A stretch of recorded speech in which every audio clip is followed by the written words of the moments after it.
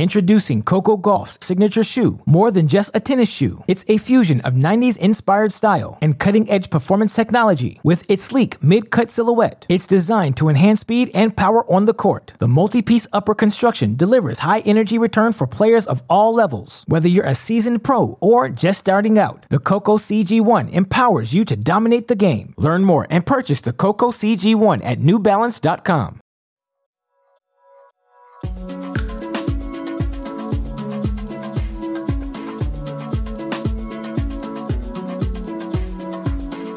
Hello, everyone. Welcome to another episode of the Tennis.com podcast. I'm Nina Pantic, and I'll be joined by Irina Falconi and our special guest, Chanda Rubin. While we don't think she needs any introduction, for those who might not know her, she's a former world number 6 who has won 7 WTA titles and 10 in doubles. She's very familiar with the Australian Open, having won the doubles title there in Melbourne in 1996.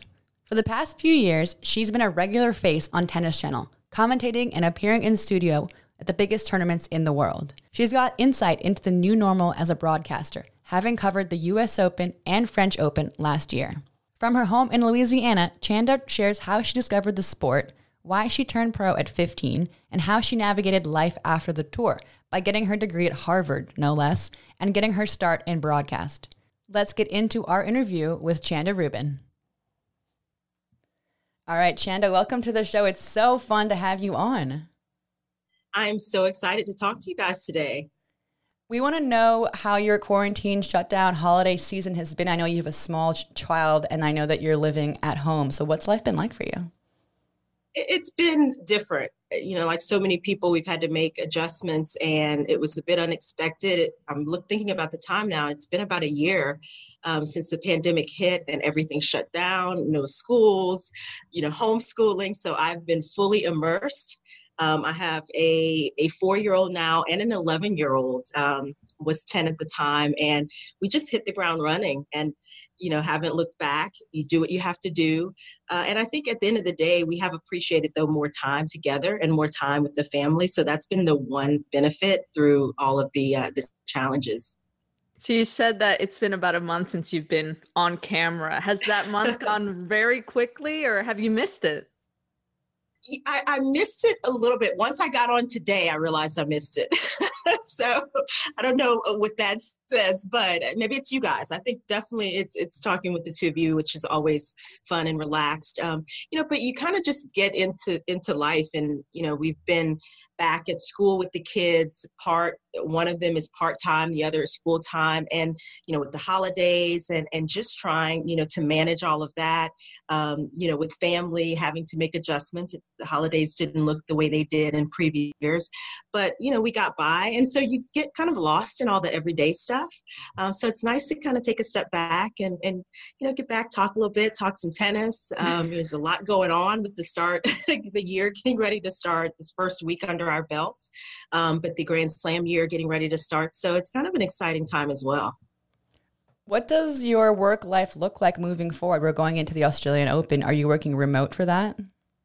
I'm going to be in LA, so I'll be traveling, working the week before the Australian Open. I'll probably do some things during that, but I'll be mostly home, maybe doing some remote stuff. And then after the Australian Open, I'll be back in LA again. So it'll be interesting, and I think fun to hit the ground again, and get out and about while still staying safe. So I have that, of course, top of mind, but I enjoy going out to LA. I enjoy being in the studio. We have a new studio, which, hopefully everybody's gotten a chance to take a look at, but I'm excited to get back with the group and watch some good tennis, analyze some good tennis, talk good tennis, and go from there. So the last time I saw you was at the US Open, and it was kind of remote, but we were courtside. And I'm just curious, is the difference between actually being remote, you're going to be in LA and seeing tournament that's happening in Australia. Is it just day and night compared to being next to the court and seeing what's happening there? It's very different. And, I've kind of gotten used to all of it only because, even when I'm in LA, I'm not at home. So it still feels like I'm more connected and I'm more, involved. I mean, the environment is totally different, even being in studio. But of course, when you are on site, at the tournament, on the grounds, you're feeling the energy, you're seeing, people in passing, you're catching up, you are, able to talk to players, at times. And it's a very different energy, a very different vibe. And I definitely get a little more immersed in it in a different way. So I appreciate that. Whenever I can be on site, I, of course, prefer that above all else. But, certainly it's been nice having the option of doing things remotely and, the studio, having the capabilities of, bringing in tournaments from all over the world, any time of the day or night. You just couldn't do that and be on site everywhere. So, it's a great middle ground, to have being in studio, but certainly on site there's not much that can beat that. So follow up on, you said day or night. What's going to be your schedule with the Australian Open time change? Is it's quite significant, or am I totally off? It is. And I always get a little confused because throughout the year, I mean, we go from obviously tournaments in the US to tournaments in Europe, to Asia. And so I always start thinking, okay, what's the time difference? For sure, I'm going to have some 1 a.m.s. That I know. Oh, yeah. But, that's kind of the fun part as well. Not always fun getting up and feeling like you're the only two people up in the world, but, to have those matches live and, to get them as they're happening and to bring them to people. Again, that's just a different energy as well, even when you're in studio. So yeah, I think it'll be some crazy, time differences. I always wait until I'm there to see kind of how they schedule us, who gets what shift. But we work together. It's a team effort. Some days you get the short end of the straw and you accept it. You figure, okay, it's going to even out. I'll get some better hours maybe during the week. But, just like playing, Irina, I mean, some schedules are a little crazier than others. You deal with it. I mean, it's the benefit of having these opportunities and you want to go out and take advantage of them. So it's similar being in the studio. You just have an appreciation for the opportunity. And hopefully when it's a good match, you forget about all that. Right. Right. I do understand like the virtual commentating. I think that makes sense. But when it comes to doing player interviews, I feel like we've lost something without having a player on set. You said not being able to kind of immerse yourself and speak to players more candidly and, just talk to them in the hallways and that kind of thing. Has it been really hard to do the interviews and the player interactions via Skype and Zoom and all of that? I've gotten actually, a little more used to doing that now. Obviously, the ability to talk to players, at all is, a bit of a special thing, especially after match, getting their thoughts, getting, in real time, sort of where they are mentally, emotionally. And we've been able to actually do a little bit more of that remotely, which isn't always easy, coordinating, those, types of interviews.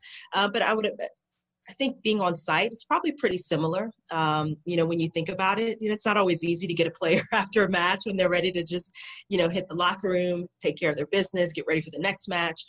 So, all of it poses a little bit of a challenge, but I find that it pushes me a little bit more, having to do things a little more remotely, being kind of forced into, into this box, so to speak. And, you've got to be clear on what you're asking. You've got to be clear on, what you're, looking to get from them or, what they're conveying, because it doesn't come across the same as it is when you're face to face. There's a little bit of a break in that connection. So it takes maybe a little more work, it's a little more challenging, but I actually appreciate that part of it, a little bit more, finding ways to still make that connection, even though you're, looking at somebody on the screen after a match, and you're in the studio. So we've had some actually fun interviews in spite of it being remote.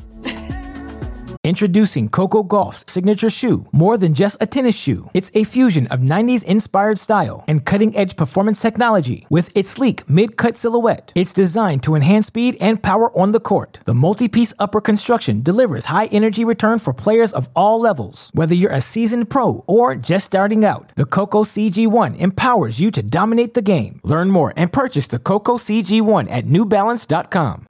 Hey everyone, you're listening to an episode of the Tennis.com podcast with legend Chanda Rubin. She's sharing what it's like to be a commentator in the new normal. Keep listening for more. So, I mean, we've been talking a little bit about your commentating career, but we can't take away the fact that you had a phenomenal professional tennis career. So, for the fans listening, how did you get into tennis? Like, how did you get brought up in it? And what's your story? We'd love to hear about it.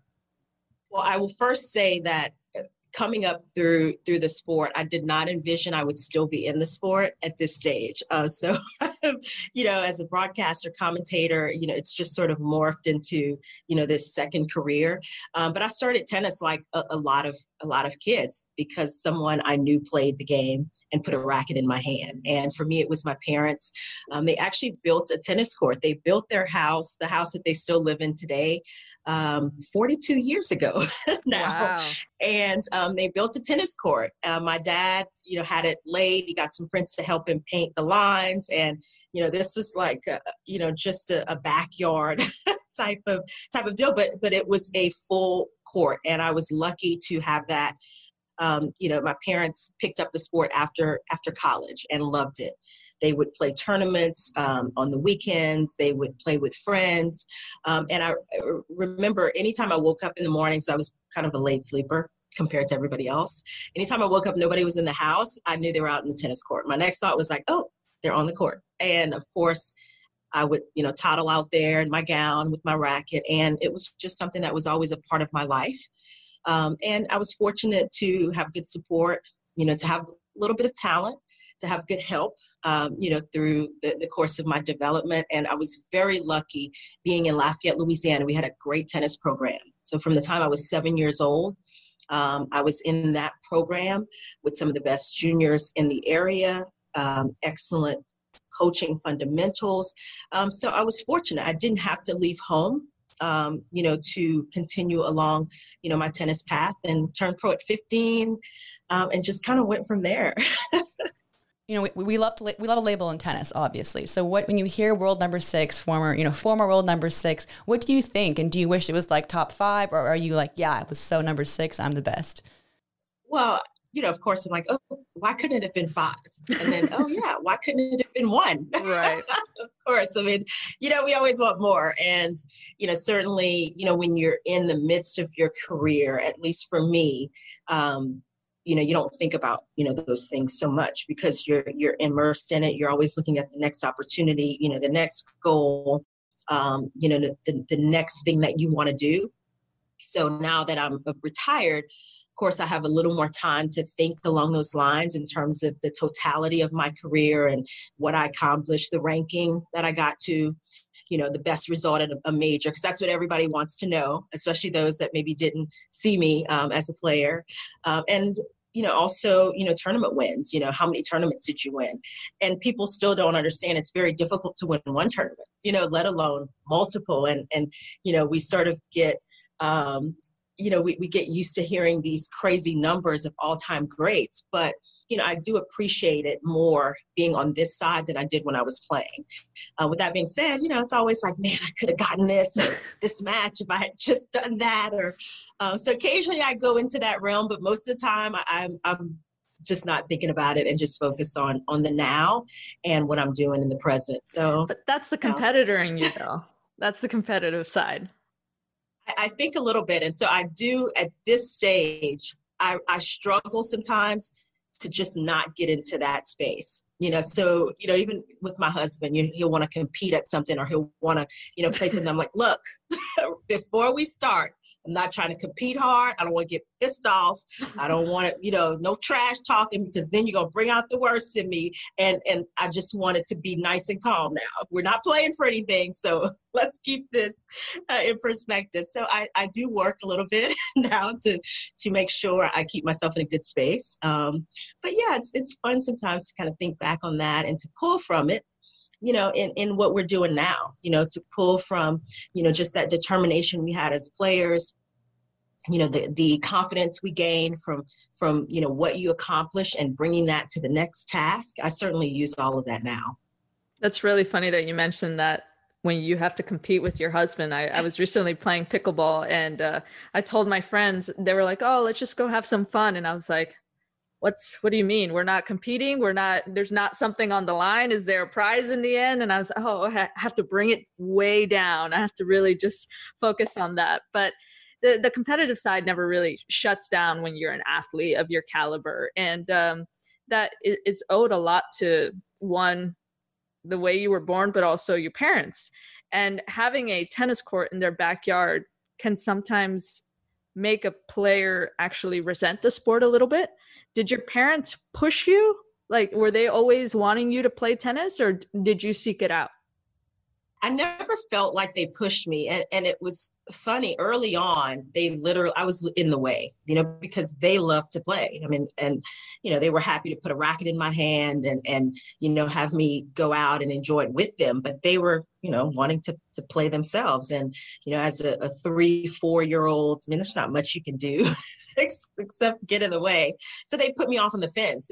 And I don't know why I had that mindset, but I would literally hit on the fence until they would try to hit with me or toss me a few balls. And if, hitting on the fence, the ball doesn't come back. You hit it and it just kind of drops. So you got to hit it hard. So maybe that's why, I became a bigger hitter, maybe starting with those origins. But I guess I enjoyed it at that early stage. And, I was, always out there looking to do and try to do what they were doing. And so finally, my dad kind of took some pity on me and started hitting with me. And it just started from there. But yeah, no, did not push me, didn't try to coach me, which I think was the best decision for us. And, just allowed me to develop the way I needed to and, to have the input and the expertise of coaches helped me in my development. But he never got in the way, at least from my perspective, never got in the way of that. Very different from our upbringing, isn't it, Nina? Both of our dads wanted to be on the court all the time. So very different. I mean, very control. My dad was a bit controlling. So I think he knew, okay, I got to step back because this may not work. Yeah, that's a smart dad. I do a little too much. But you turned pro at 15. I think that's crazy young, especially today when we see players now playing into their mid-30s. But that's crazy young in any sport, anything. So how did you decide to turn pro?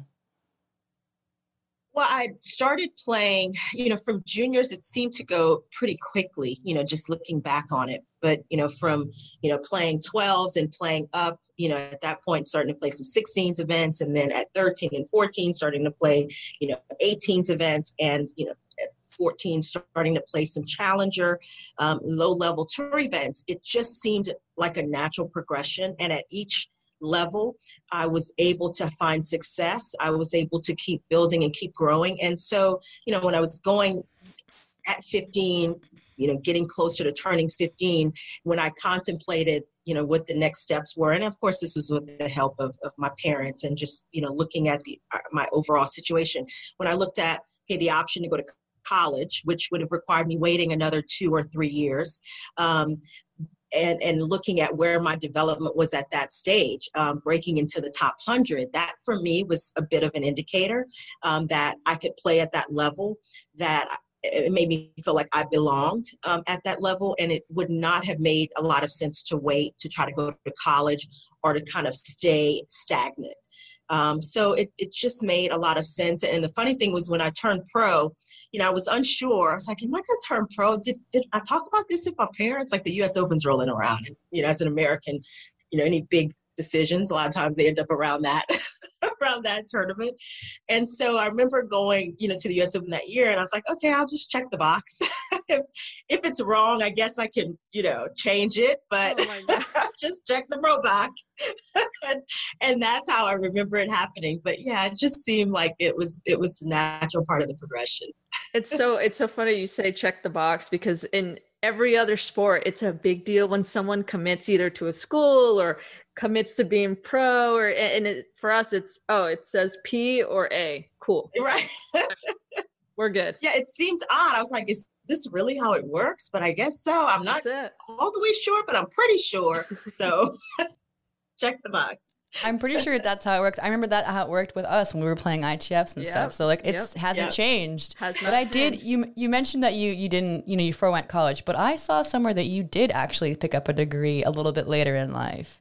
And it may have been your research, Nina. Somewhere called Harvard Extension School. Have you heard of Harvard? I've heard of it. Yes, it's actually one of my most prized accomplishments. The fact that I was able to go back and get my degree, and I made the decision when I retired.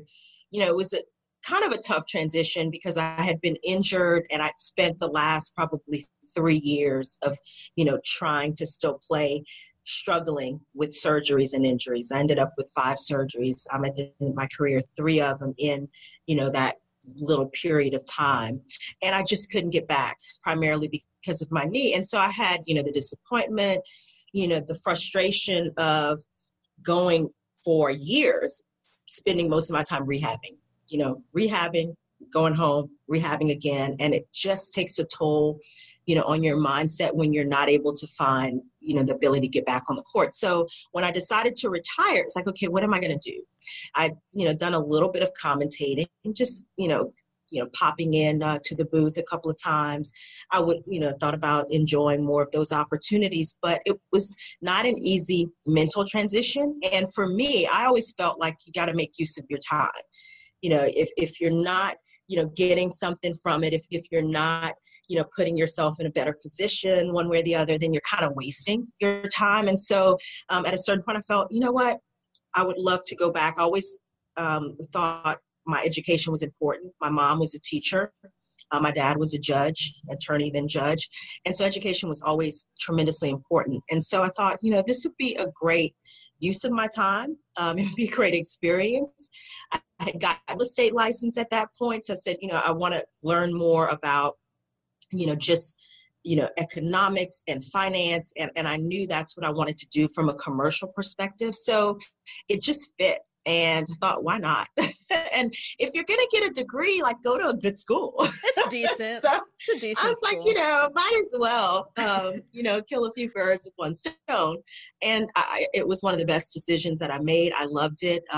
Going to Harvard, their program, their extension school program required a certain number of semesters, in class, on site. So I spent a summer in Boston, I spent a winter, and I spent a spring. And I have to tell you, the winter was tough. I'm glad I did it, but that was the toughest. I think I had an apartment there for that period of time, dropped my key in the snow, never found it. And I still don't know, how do you lose a key in the snow? But I guess it happens. Oh my gosh. That is amazing. Oh you would not be used to cold weather. You're based in LA and Louisiana. Of course you're not going to like Boston. I had no experience with that. And literally walking, feeling like I'm on even ground, even footing, and just biting it. Ending up on my butt. So it was good experience, varied experience, but it's definitely one of the best things that I did. With threats to our nation waiting around every corner, adaptability is more important than ever. When conditions change without notice, quick strategic thinking is crucial. And with obstacles consistently impending, determination is essential in overcoming them. It's this willingness, decisiveness, and resilience that sets Marines apart. With our fighting spirit, we don't just fight battles, we win them. Marines are the constant our nation counts on to fight the unknown. And through adaptable problem solving, we do just that. Learn more at marines.com. Hey listeners, this is an episode of the Tennis.com podcast with special guest Chanda Rubin. She's sharing how she discovered the sport of tennis and why she turned pro at the tender age of 15. Keep listening for more. So it sounds like whatever you're passionate about, you succeed at. And as you can tell from your commentating, was that something else that was just kind of a natural progression as well after tennis? It wasn't as natural as it might have seemed. It took some time for me to get consistent opportunities. And, you think, okay, you play the sport, top 10, you have good results, a pretty good resume. And I didn't find there were a lot of opportunities. And, also just building from that standpoint, it was tough at times, figuring out how to how to create a pathway to get better, to get more comfortable, to get more, confident, with analyzing matches, especially making the transition from being a player. You're always a little hesitant because you know how tough it is out there. You know how difficult these decisions are, and you don't want to talk too harshly about anybody, but your job is still there to analyze, the match. So, learning that and just getting more comfortable with that side of it, and getting more opportunities to get comfortable in those different areas. Also, there's the commentating, analyzing part where you're in the booth. There's the desk part where you're talking and, setting up stories and giving your opinions. There's the interview part. There's different components, and, transitioning into television and broadcasting, they just assume you can do it all. It's like, okay, go interview this player. Like, wait, I haven't actually interviewed before, but okay, any type of questions I should ask? Or, you're in that space that's very different from, being a player and the competitive mindset. And so a lot of that I'm grateful for those opportunities to learn and grow, but it wasn't easy to get those consistent opportunities. But it's been so much fun with Tennis Channel over the last 3 years now. And I feel like I've improved a lot just because I have a consistent group of people and, some consistent opportunities to get out there and fly the craft. Just like practice, you just got to keep at it, right? Pretty much. Yeah, exactly. It's so true. And I understand exactly what you mean when they just kind of toss you into it. I know Irina's done some color commentary, I have, and they're like, off you go. And I'm like, yeah, what? But then you feel like you've watched it so much, you've seen it so much. But then when you sit there and you're in the booth, you're just like, no, this is a little different than how I thought it was going to go. It's very different. And each situation is a little bit different. Like for the Australian Open last year, Caroline Wozniacki was retiring. And so they're like, and I'm in the middle of commentating a match, no preparation, nothing. And they say, can you go and if she loses, can you go and do her on-court interview? And they have this big presentation, and they're going to, the tournament director is going to come out. And I was like, in the middle of this match, I'm like, wait, what? Okay, what's going on again? And then in the midst of it, I'm having, that was a great point. And wow, she just really moved in. She stayed low to the shot. And then I'm hitting my talk back, go, okay, tell me again what we're talking about here. And so, you just get thrown into situations. And she ended up winning that match. So I actually had another day to at least prepare. There you get go. some makeup in my bag and that kind of thing. But it's so funny, the different situations that come up. It's always something new. I think that's one of the things I enjoy about it. It's never the same from one day to the next. But yeah, it's get out and do it. And you got to say, yeah, I can do it. Of course. And there's a bit of an adrenaline rush, I think, every time you get tossed into a situation, especially if it's on the fly like that. But when you're going on court to do the on-court interview, I feel like there's an adrenaline rush and you're like gearing up for it, right? Definitely. And, again, the emotions that players are experiencing after a win, the space they're in. You don't know what they may say. You don't know, where the interview might go. Yes, you kind of have these basic standard questions because it's a post-match, but you also want to look for opportunities if it comes up, to ask about something they touch on in the interview. So it requires a certain amount of being present, a certain amount of concentration, but also that same, kind of nervous energy because, it's a moment. It's a moment in time, but it's an important moment. And it's part of sort of what you're doing throughout the day. So, yeah, there's a lot that kind of goes into it that you don't think about until you're in it.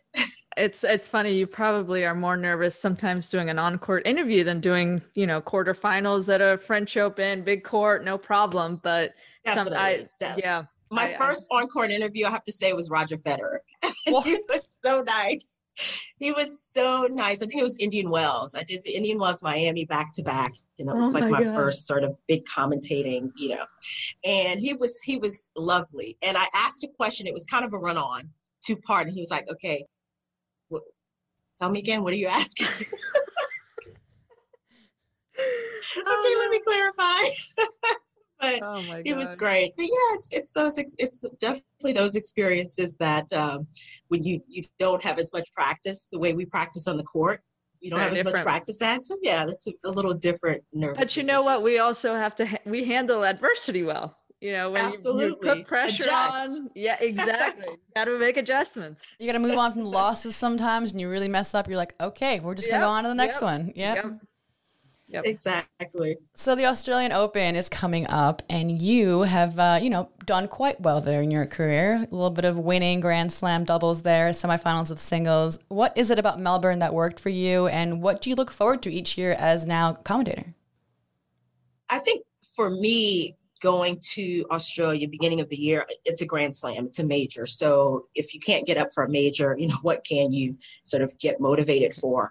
The fact that it was at the beginning of the year where you had this, feeling of a fresh start, and, everybody's kind of starting from the same place, but I always felt like, I had control over my off season, and if I could train well, if I was healthy, I always felt good going into the beginning of the year. And Australia is just such a relaxed, fun place. Being a player, the way they welcome us, the way the tournament's organized, it wasn't as, I would say, as stressful as some of the other majors can be. It just was a more relaxed environment. And I always enjoyed it. I always kind of gravitated towards that. The heat didn't bother me. I'm from, Louisiana, so that was a bonus. I'm like, it's a little hot. I might be, seeing mirages and seeing things, but I can recover, I think. And I always felt pretty good about my chances from that perspective. So I think it was just a number of different factors that made Australia a positive event for me, an event where I approached it with a very positive mindset, and my game together a number of years down there. And so, I'm very appreciative, and I love going back as well.